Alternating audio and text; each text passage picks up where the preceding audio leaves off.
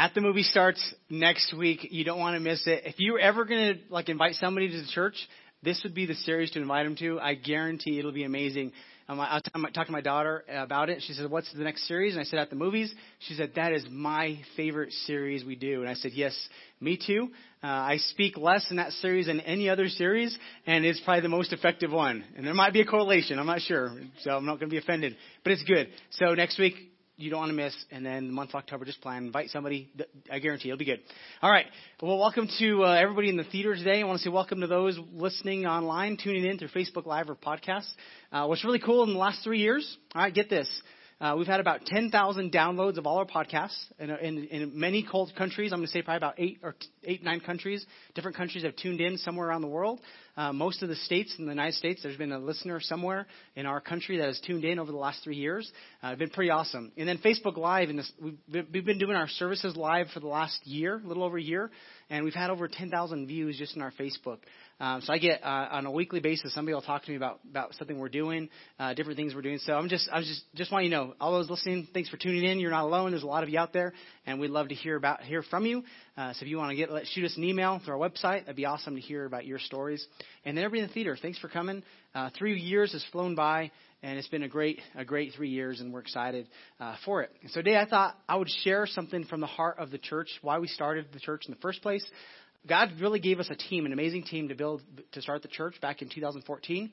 But before that, I began to travel around the state, talking to different ministries, different churches about getting on board to help us. And it was amazing how God gave us partners all around our city, our state, and our country to help us on this journey. And so we didn't go at it alone. We had a lot of people I have a lot of people to thank in the process of this all. But it was amazing. And when I traveled, I would share with them the heart of why I felt like God was saying, you need to start a church in Santa Fe. Because a lot of times you tell somebody you're going to start a church, one of the things they say is, does Santa Fe really need another church?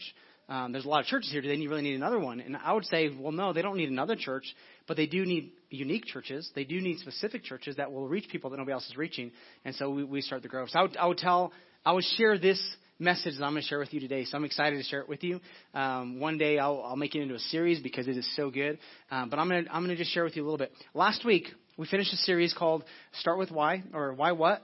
Talking about how we should start with the why in our lives, the purpose, why we're doing things. The series before that was the backwards plan. All of these are building up to saying this is the philosophy we have as believers in Christ, as a church, that if you have a good plan, if you understand why you're trying to accomplish things, you're going to be more successful in life. And last week I said this. I said people that are successful when it comes to accomplishing things with their lives, they do the opposite of what the majority of people do. They don't look at the external things and say, all right, here's the challenge, here's the problem. That's what most people do. They look at the problem and say, I'm in debt, or my marriage isn't working, or I'm not getting good grades, or whatever. You fill in the blank. There's some kind of problem. Majority of people look at that and say, wow, that's a lot. People that are successful, they look at that, but they don't focus on that. They start with the inside. We talked about last week. You start with the inside out. They focus on the purpose. They focus on what they could do. They focus on the reason to the actions that they're going to do. And they don't let the circumstance detour them or stop them from accomplishing something. So if you missed it, I would encourage. Last week was great. But I talked about how there are these moments where we all feel overwhelmed in life. Like you don't know what to do. Almost like you're drowning. And I said when you're in those situations, I gave tools of how to accomplish that. Well, today I want to continue a little bit of that idea of that tension that I kind of built was this. There's times in our lives where so many things are happening, we really don't know where to start or where to begin. And so today I want to encourage you. Here's the other thing that successful people do is they do something. They start, they move, and they figure out the next step, and they just move forward. Where people that aren't successful, they let all the overwhelming things stop them and keep them stuck. For example, the last few weeks around our world, would you agree that it's been crazy? Anybody with me? Crazy, right? We got hurricanes that are flooding like crazy. We got earthquakes, multiple earthquakes that are happening. We got more hurricanes on the way coming through, flooding. Other side of the world, monsoons and more flooding that's happening. If you look at everything that's happening, it could be very overwhelming. You think, my goodness, like the world's going crazy and all this stuff. And part of it is very scriptural, and there's a lot of prophecies that talk about that in the Bible. But it's not to scare us. It's just to say this is the consequences of sin. This is the consequence of what's going to take place. But it can be overwhelming in your own life. Then you add to the things you're going through. Like tomorrow, you might have a conversation that you really don't want to have with somebody. You want in your marriage, maybe there's some tension or some stress, or your kids, maybe they're misbehaving, whatever it is. You start adding all these things. And you start thinking like, there's all these things happening at once. I just feel overwhelmed. What am I supposed to do? Well, today I want to help you. There's something you can do, and I want to help you move forward in it. It's one of the reasons we started the church. We said somebody has to do something about this. So let me tell you a story of what took place to one of my friends. When he was working here in Santa Fe at a church, he took all the students, the high school students, to a field trip to the state fair on a youth trip. And while they were there was a big group of guys who walked through their group and touched his wife inappropriately. And so after a little while, his wife told him, these guys walked through, they touched me inappropriately. And he got fired up, like, what? Nobody can touch my wife like that. And so he sent all the students with the girls, like the ladies, and said, go over there. And he got all the guys together and was like, we're going to go confront these guys. Like, that's not right. And so he goes, he gets a band of 4 guys to go with him to confront this gang of guys. And as he walks up to these guys, he's got one of the guys next to him. You can see him to the peripheral and walking with him. And he has this really big cowboy guy he thinks behind him. And when he gets to this group of guys, he says, hey, you touched my wife inappropriately. That's not right. And the guy says, yeah. And he pops him in the chest with his finger, bam, right in the chest. And my friend Kelly said, ow, that hurt. Like, in his mind, he's a guy. He's not going to show the guy it hurt, but he's like, oh, that hurt. And so he says, yeah, what are you going to do about it? And so he looks, and he sees his friend. He's like, all right. And he looks to the left. There's nobody. He looks back, and his friends are hiding in the trees. He's like, oh, great. And I can only imagine the scene in his head, like, youth pastor punches gang members pummel and youth pastor to a pulp, and then I can imagine him in his head thinking, the police calling the parents of the students from the church, like, yeah, you need to come pick up your kids from the state fair. Your youth pastor is in jail because he got in a fight. And so he's in the middle of the situation trying to figure out, what am I going to do if I do something about it? Like, I'm going to get beat up. My friend's going to get beat up. He's really short. He's not going to really do a lot of good, but he's brave and he's with me at least. And he's just playing this. And so the guy continued to hit him. Bam. Yeah. What are you going to do about it? He said he couldn't do anything. He just felt so helpless. Like, well, don't do it again. And he walked away. And I think he was the bigger man at the time, which was good. He didn't get beat up. But he just remember he told me, like, over and over, this guy just kept saying, yeah, what are you going to do about it? And he felt so helpless, like he couldn't do anything. I think sometimes in life we go through these seasons where it feels like there's somebody just popping in his chest saying, yeah, what are you going to do about it? As a pastor, there's 2 parts that I live in. There's the physical and there's the spiritual. Physical will be the seen, the things I can touch. Spiritual is the unseen, things that go on that we really sometimes can't even explain. They're happening. And the Bible tries to bring sense to it because a lot of times the physical hints at the spiritual to show us there's correlation between the two. And over throughout the Bible, you see it. Like a lot of things in one part of the Bible is physical that happen, but there's a spiritual correlation of how that applies to our lives that even though people can't see it, it's still happening. And there's just one story that takes place that happens to a man. It'd be like, so we're looking at our world and we're thinking there's earthquakes, there's famine, there's disease, there's people that are dying because they can't eat. There's human trafficking happening. There's all these things, and almost like you're saying, what are you going to do about it? Like you get this sense of, what am I going to do about it?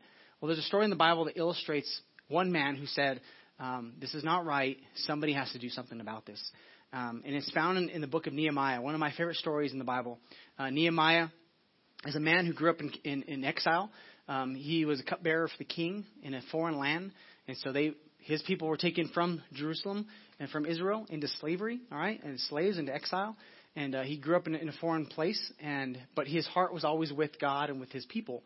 And so Nehemiah 1, it starts off like this in the beginning of the book, chapter 1, verse 4. It says, Nehemiah, when I heard these things, I sat down and I wept. And for some days I mourned and fasted and prayed before God, before the God of heaven. So Nehemiah hears something. He's so overwhelmed, he has to sit down and he cries.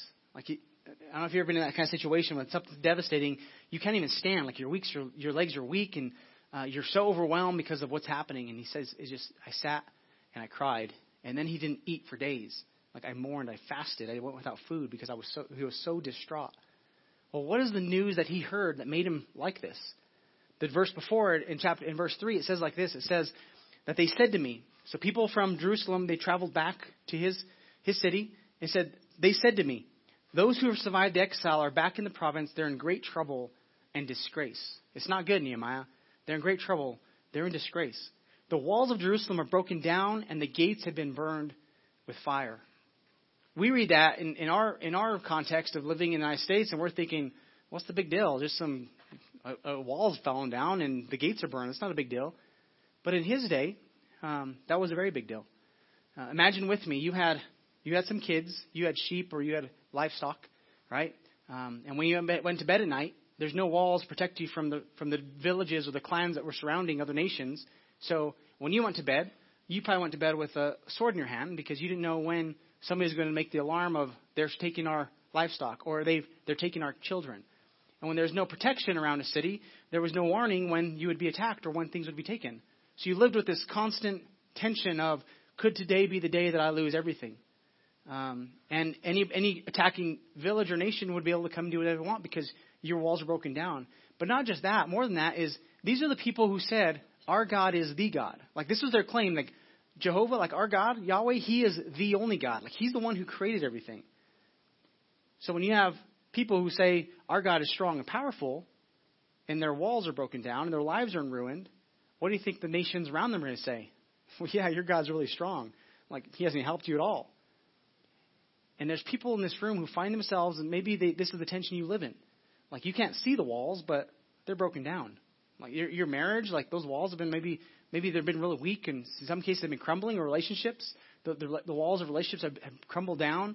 Maybe there's some addiction, there's things, health things, and you just feel like, man, I have no protection. Like I'm so vulnerable to anything that comes my way. And this is the place that Nehemiah's people found themselves in, very vulnerable and susceptible to the attacks to the enemy. And it goes on and says, when I heard these things, I wept for days. I mourned and fasted and prayed to the God of heaven. Here's the first thing I want to notice about Nehemiah and his story is this. It has to start with you and me. It starts at home. We have to take responsibility. The thing I love about Nehemiah is he grew up in a foreign nation. Most likely he wasn't even there when all these things happened. All right? And he says this prayer. And in his prayer, this is what he says. He says, I confess the sins we Israelites, including myself, my father's family, have committed against you. We have acted very wickedly towards you. We have not obeyed your commandments, your decrees, your laws. And then he quotes God and says, remember he told Moses that if we didn't stay faithful to you, that we would be scattered throughout the earth as exiles in different places. It's like, now that's the reality we live in. Nehemiah never blamed his father or his forefathers. Like, God, those people were so stupid. Man, we're in a really bad situation, but it was everybody, the people you gave me who raised me, the people that raised them, like they're idiots and it's their fault. He never said that. He said, God, forgive me.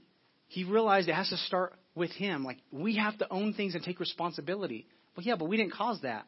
Well, he didn't either. But he knew that in the middle of that, if he's going to ever do anything good, he has to realize that he's just as susceptible to do the foolish things that other people have done. And in that, he says, all right, God, man, forgive me. I'll take responsibility. I'm a part of this. Like, there's some role here that I could figure out. And the next thing is this. We have to figure out what our role is and find a need that we can meet. Figure out what your role is and then find a need that you can meet. See, Nehemiah, he hears about this and he prays and he asks God, what am I supposed to do? And then he gets favor from the king to travel back to Jerusalem to go rebuild the walls. The king gives him resources. He figures out, like he takes some time to really think about it. And then he makes a plan. He goes back to Jerusalem and he gathers the leaders and he says, guys, this is what's happened. He begins to talk about it. He says, let's rebuild the wall. Let's do something about this. See, Nehemiah had a concern. There was something that bugged him so much that wasn't right. He said, somebody has to do something about this. I believe a lot of times in our lives when there's things that are around us that bother us, that might be a good indication that you need to do something about that. Like when there's something that you're thinking, man, this is not right. Somebody should do something about that. That might be God tapping you on the shoulder saying, yes, that's why I created you. You should help with that and not ignore it. Because here's the thing. If you don't do anything, then nothing gets done. Do something because action is required. Like Nehemiah couldn't just cry and sit distraught and just feel depressed the whole rest of his life. He said, somebody's got to do something. Do something. Action is required. Because here's the thing. We can't do everything, but we can do something. He said, let us start rebuilding. Let's just get a couple blocks. Let's start putting this wall back together. Let's start doing something with our lives. There's a famous quote that says this, that the only thing necessary for the triumph of evil is that good men, they do nothing. Evil succeeds when good people just sit on their butts and don't do anything. And Nehemiah was saying, I'm not going to be that kind of person. I'm going to do something about it. In 1964, in New York City, There's a man who attacks a woman. He brutally assaults her, stabs her, all right? There's sexual, all this other stuff that took place. As he attacks her, 37 people witness this. Some people hear it. Some people see it from a distance. 37 people are witnesses to this attack. And not one single person did anything. Attacks her, man attacks a woman, 37 people witness it, nobody does anything. At some point, somebody from up a window up in one of the apartments yells out, "Leave her alone!" He gets scared enough just to run away for an hour and change his clothes, comes back because the woman's hurt, and continues the assault. By the time the police are called, she dies on the way to the hospital. Man attacks a woman, 37 people witness it, nobody does anything. So sociologists call this the bystander effect. And bystander effect is this: when there's a lot of people that witness something, everybody thinks the same thing. This is not right. It's not good. These are good people. They aren't bad. But they all think the same thing. I'm sure somebody else can do something about this. Like, this is so bad. I'm sure somebody's going to step in the way, step in and help out. But because there were some people that witnessed it, everybody thought the same thing. Well, I'm busy. I got to get home. I got to make dinner for my family. I really don't want to get involved. That might be really messy. But I'm pretty sure that big guy over there is going to do something about it. That lady, she has a lot of compassion. I'm sure she's going to do something about it. And nobody did anything, and a woman dies. In our world, the bystander effect can happen around us all the time. Because we pass by those things and we say, man, somebody really needs to do something about that. And there's a lot of kids who don't have fathers. Like, I'm pretty sure somebody's going to do something about that. No, what if you're supposed to do something about that? What about the widow? What about the orphan? Maybe you're supposed to do something. Dietrich Bonhoeffer was a pastor in Germany during the Nazi regime. And he resisted. He's one of the only pastors. All the other pastors were saying, let's join with Hitler and make our country great. And it's going to be about making God great in our nation. And all these pastors joined this crazy man. And Dietrich Bonhoeffer is one of the pastors that says, no, I think this is a bad idea. I think you're jumping into bed with the wrong person here. Let's not do this. And he resisted. He says this. He says, silence in the face of evil is itself evil. God will not hold us guiltless. Not to speak is to speak. Not to act is to act. The choice of inaction is still a choice. And we make it all the time. I'm just as guilty as you. We sit by and just say, somebody else can do something about that. Hitler said, this is so bad, I'm willing to do something about it. And he ended up giving his life to try to bring down and stop the Nazi regime and take Hitler out. He was a part of the team to say, like, we have to stop this. Too many people are dying. Innocent people are dying. Somebody has to do something about this evil. And it cost him his life. But he's one of the most respected pastors because he stood up and said, somebody needs to do something about this. It's not right. And it cost him his life. What are the things that you are maybe supposed to do? Do something. Action is required. Here's the thing. When it comes to life, it comes to the world we live in, there's a lot of crazy things happening all around. And we can get overwhelmed and think, well, I don't know if I can. I'm just one person. I don't know if I can do anything. For example, how many millions of kids die every year because they didn't have food or they didn't have clean water? Millions of kids every year just because they don't have food or water. Something very simple that we have in abundance here in our country, right? Well, me as one person, I can't feed millions of people. As a church, we can't feed millions of people. But can I feed one? Yeah, I could feed one. And my family at some point said, we can do something about at least one. So we sponsor a kid on the other side of the world, give him education and food so they can break the cycle of poverty. This week, Thursday morning, I fly to Haiti for a few days to go see Convoy of Hope, organization that's amazing. They're feeding kids in Haiti. They give them education and food, and it only costs somebody $10 a month to feed them and give them education in hopes that we'll break the poverty cycle in one of those kids' lives. So I'm going to go witness this, see some orphanages, see some feeding programs, some schools, so I could come back and say to you guys, there's this amazing program called Feed One, and we could feed a kid for $10 a month. My daughter was asking me about Haiti, and she said, why are you going to Haiti? And I said, well, Convoy of Hope, and I began to tell her what I just told you. And I said, when I come back, I'm going to talk to the church about us jumping on and saying, what can we do? We can't feed millions, but can we feed one, maybe 10?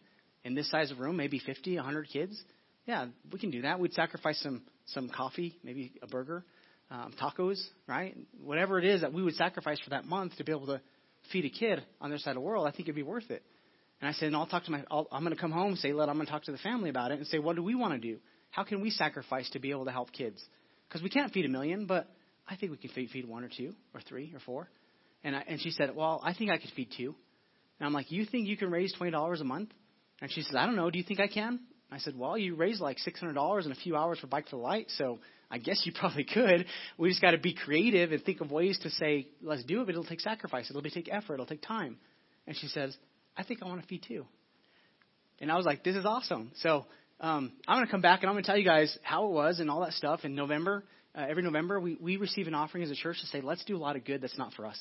Like, let's receive an offering that's going to help push the church forward, yes, in the future, but that would more and more than that go away to other people, go out to other people to do a lot of good in our world. What's amazing about the story of Nehemiah is this, that it takes a team to accomplish anything worth accomplishing. And in the story of Nehemiah, if you read chapter 3 and chapter 4, you'll begin to see that Nehemiah, as he's writing the story out, he's saying, and this family, they rebuilt this part of the wall. And this other family, they took care of the gate on that side. And this guy oversaw these workers over here on this part. And he begins to list families and names of people and the jobs they accomplished to rebuild the wall. And over, name. If you ever read the Bible, you get to like Numbers, you get to some chapters where it's just name after name after name after name. You're thinking, why am I reading this? Like, this makes no sense. Is there a point to all of this? I would say, yes, there is. Here's the point. People matter to God. The individual matters to God. And in the stories, God lists these people because he's saying the individual is important. See, the story is still being written today. If the story was the Grove, it would say, and this group of people, the light crew, every Sunday morning they would get up and they would set up the stage and they would set up these lights in the Grove so that people's lives can be rebuilt, so people can encounter a loving God. And this group of people, they would lead small groups for kids in Theater 14 during G-Kids to help kids know that God loves them and God has better plans for their lives than they ever thought possible. And this team and these people did this. And this lady, she made this egg pizza for the team this morning. That was so fantastic. It was amazing. And she was a part of the story because her contribution mattered. The individual matters to God. You matter to God. And over and over and over. But here's the thing. It takes a team to accomplish anything that's worth accomplishing. And I'm so grateful for the team that we do have. I want to show you a clip of a couple of our team members and just be able to give them an opportunity to share with you who they are.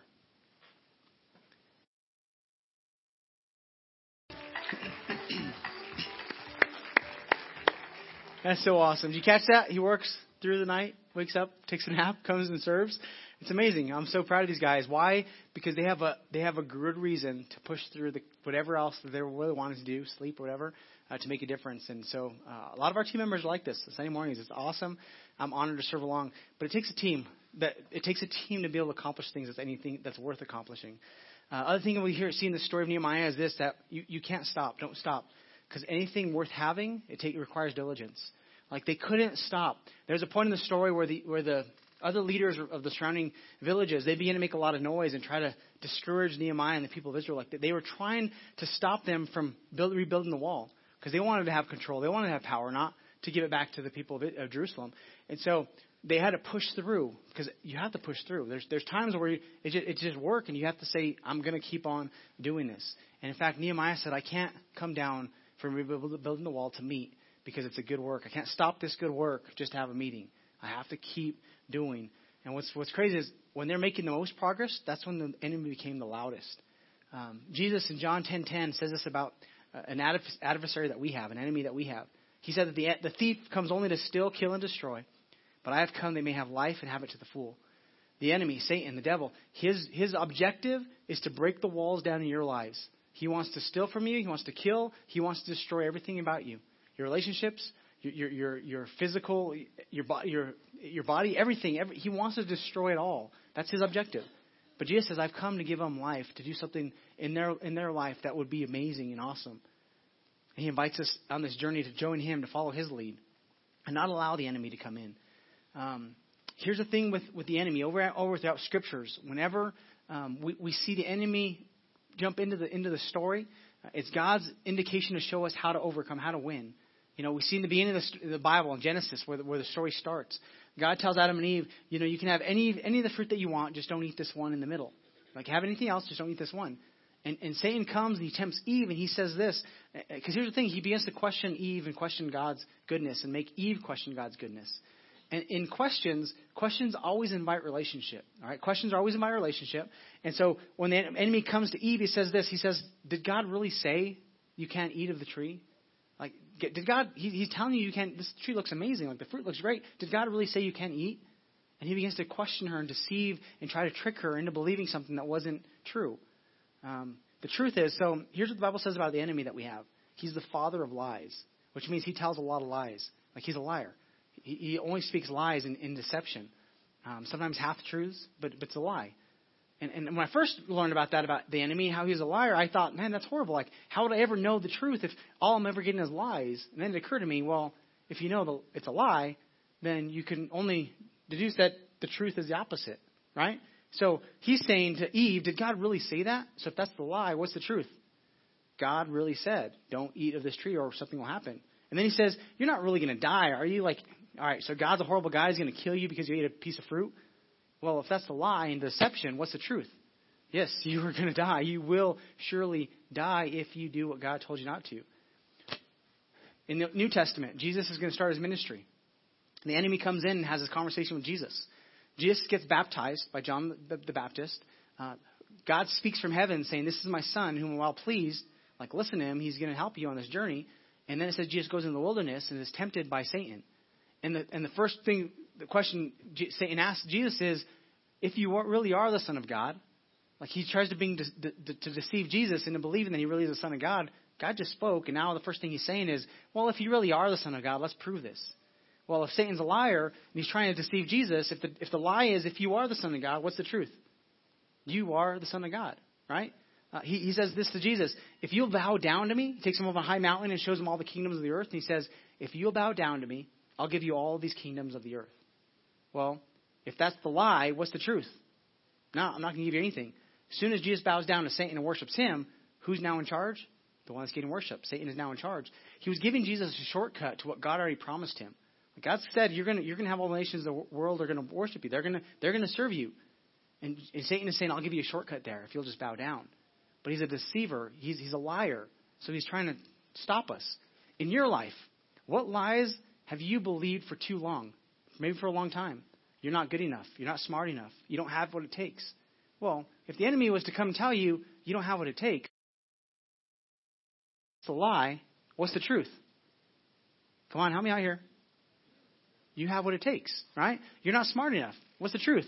There's something in you that you can figure some things out if you'll really work at this. You'll never make it. You can make this. You'll never overcome that addiction. That's the lie. What's the truth? You can overcome this. And we have an enemy that's always bombarding us with these lies over and over and over. You're not good enough. You're a failure. You're not smart. You're not pretty enough. You're not whatever. And the truth is, in that, he's really trying to keep us from God's truth. And if we listen to...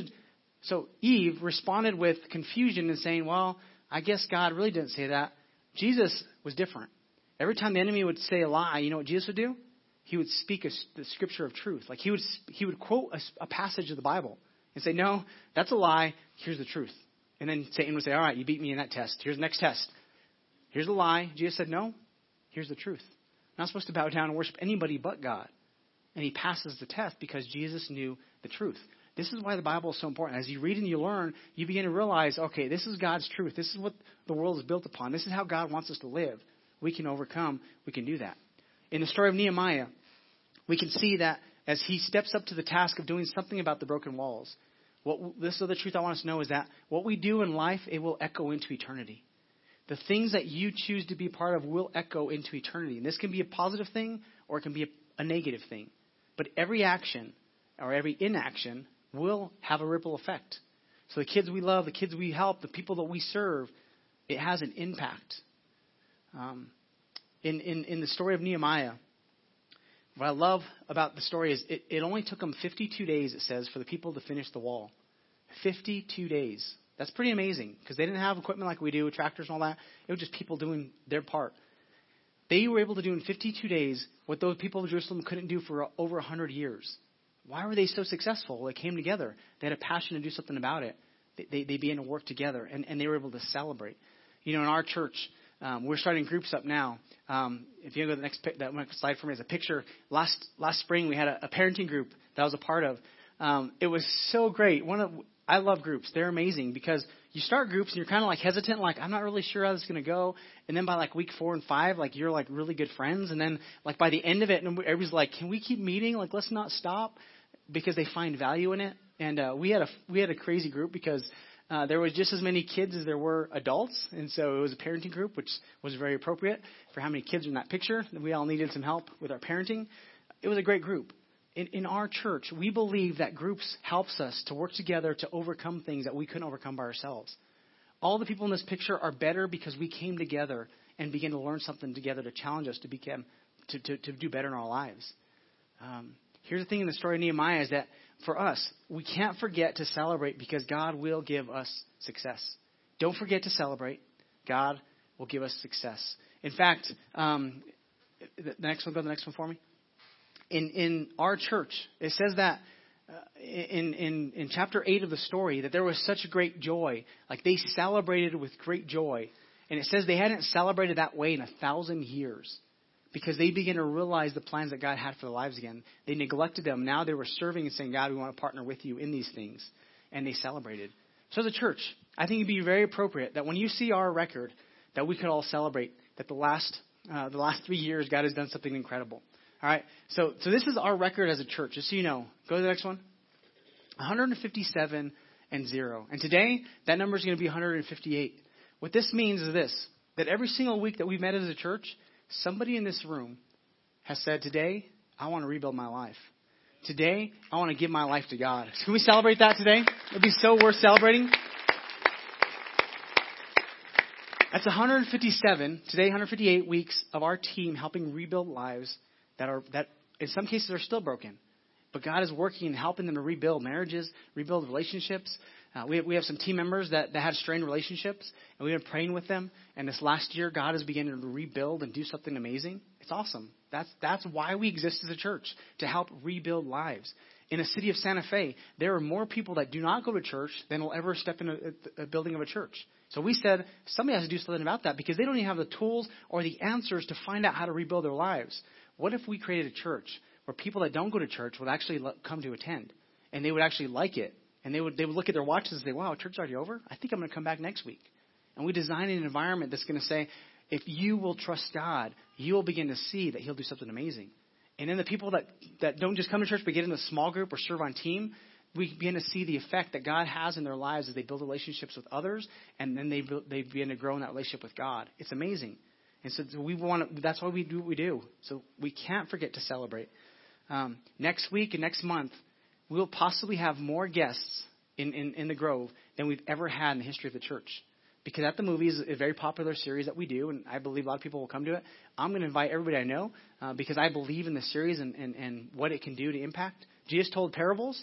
Well, the month of October will be like the modern-day parable, all right? We're going to use some movie clips, and talk about some truths that are in the movie to help us make better decisions as people. It's going to be great. So this next month, be ready for it. In the Bible, the prophet Ezekiel, God spoke to the prophet Ezekiel, and this is what he said, all right, to Ezekiel. He said, I looked for somebody among them who would build up the wall and stand before me in the gap on behalf of the land so I would not have to destroy it, but I found no one. In this prophecy that Ezekiel is talking to the people of Israel, he's saying God has been looking for somebody to do something.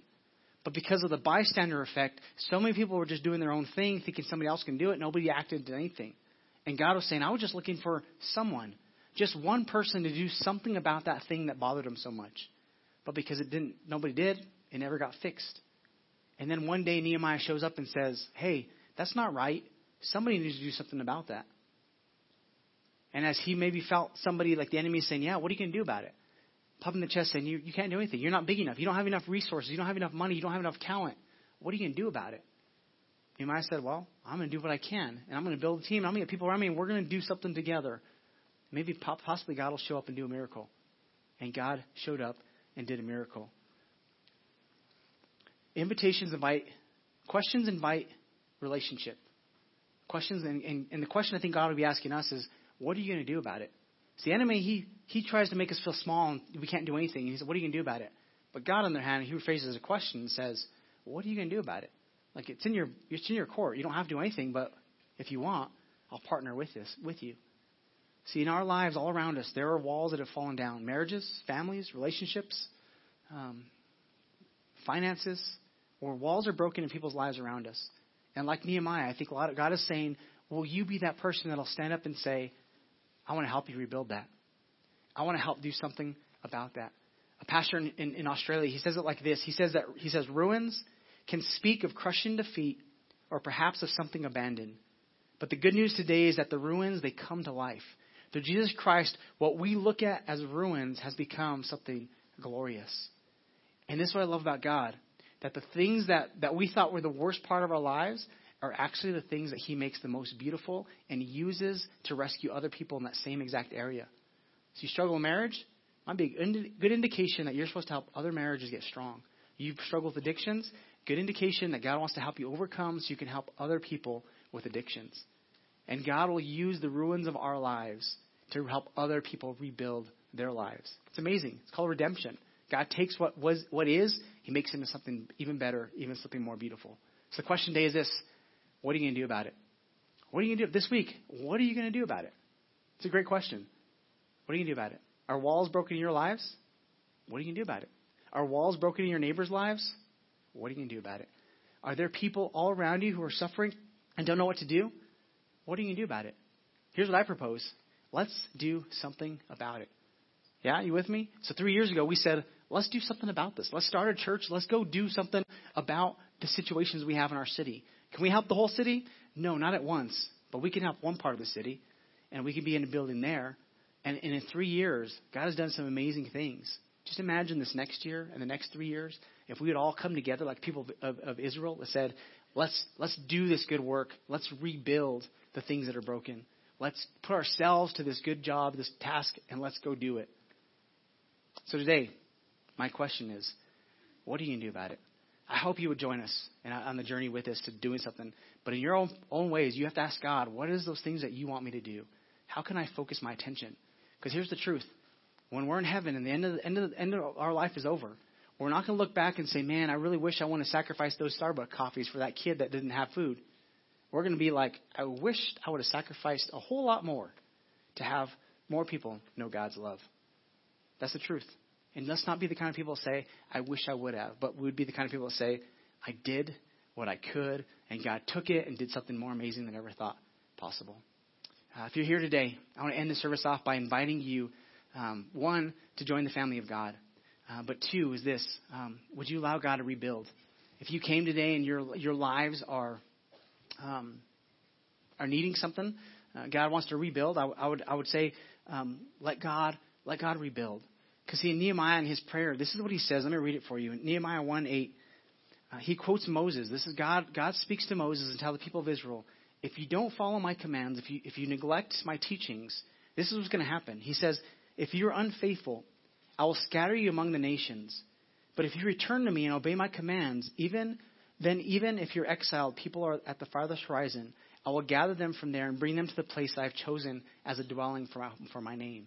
So he's saying is this, even if you've neglected, even if your walls are broken down, even if you find yourselves in places that you really don't want to be, addictions, marriages that are broken, families that are strained, kids that are whatever, you fill in the blank. When you find yourselves in those situations, if you will come back to me, he says, I'll rebuild.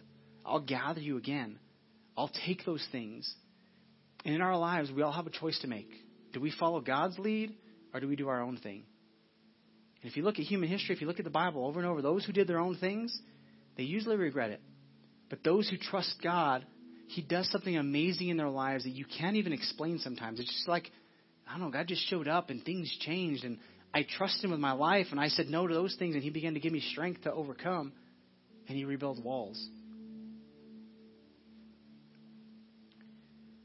Isaiah 6:18 says, no longer will violence be heard in your land, nor ruin or destruction within your borders. But you will call your walls salvation and your gates praise.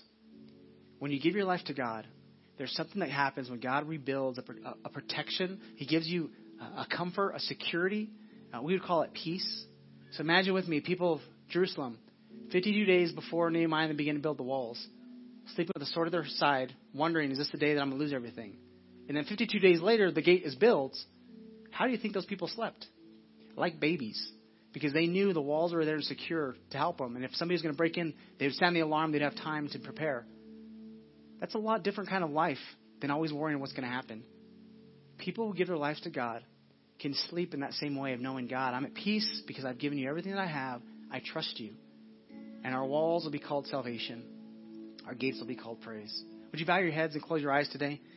If you're here today and I've been talking to you more than you even realized, and it's not me, it's God speaking to you. You need to rebuild your lives. You're far from God. You've been doing your own thing. You don't like the consequences that have come. God is inviting you, saying, would you come back to me? Would you let me lead?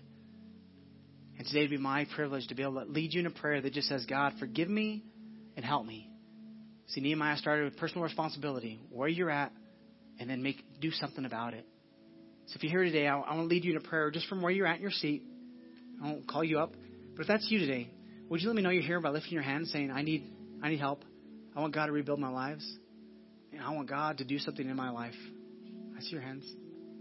Awesome. I see your hands. Anybody else? What hands have gone up? God, rebuild my lives. For all of you that raised your hand, it's God's desire to do something in your life with those broken things, with those things that are painful and hurt.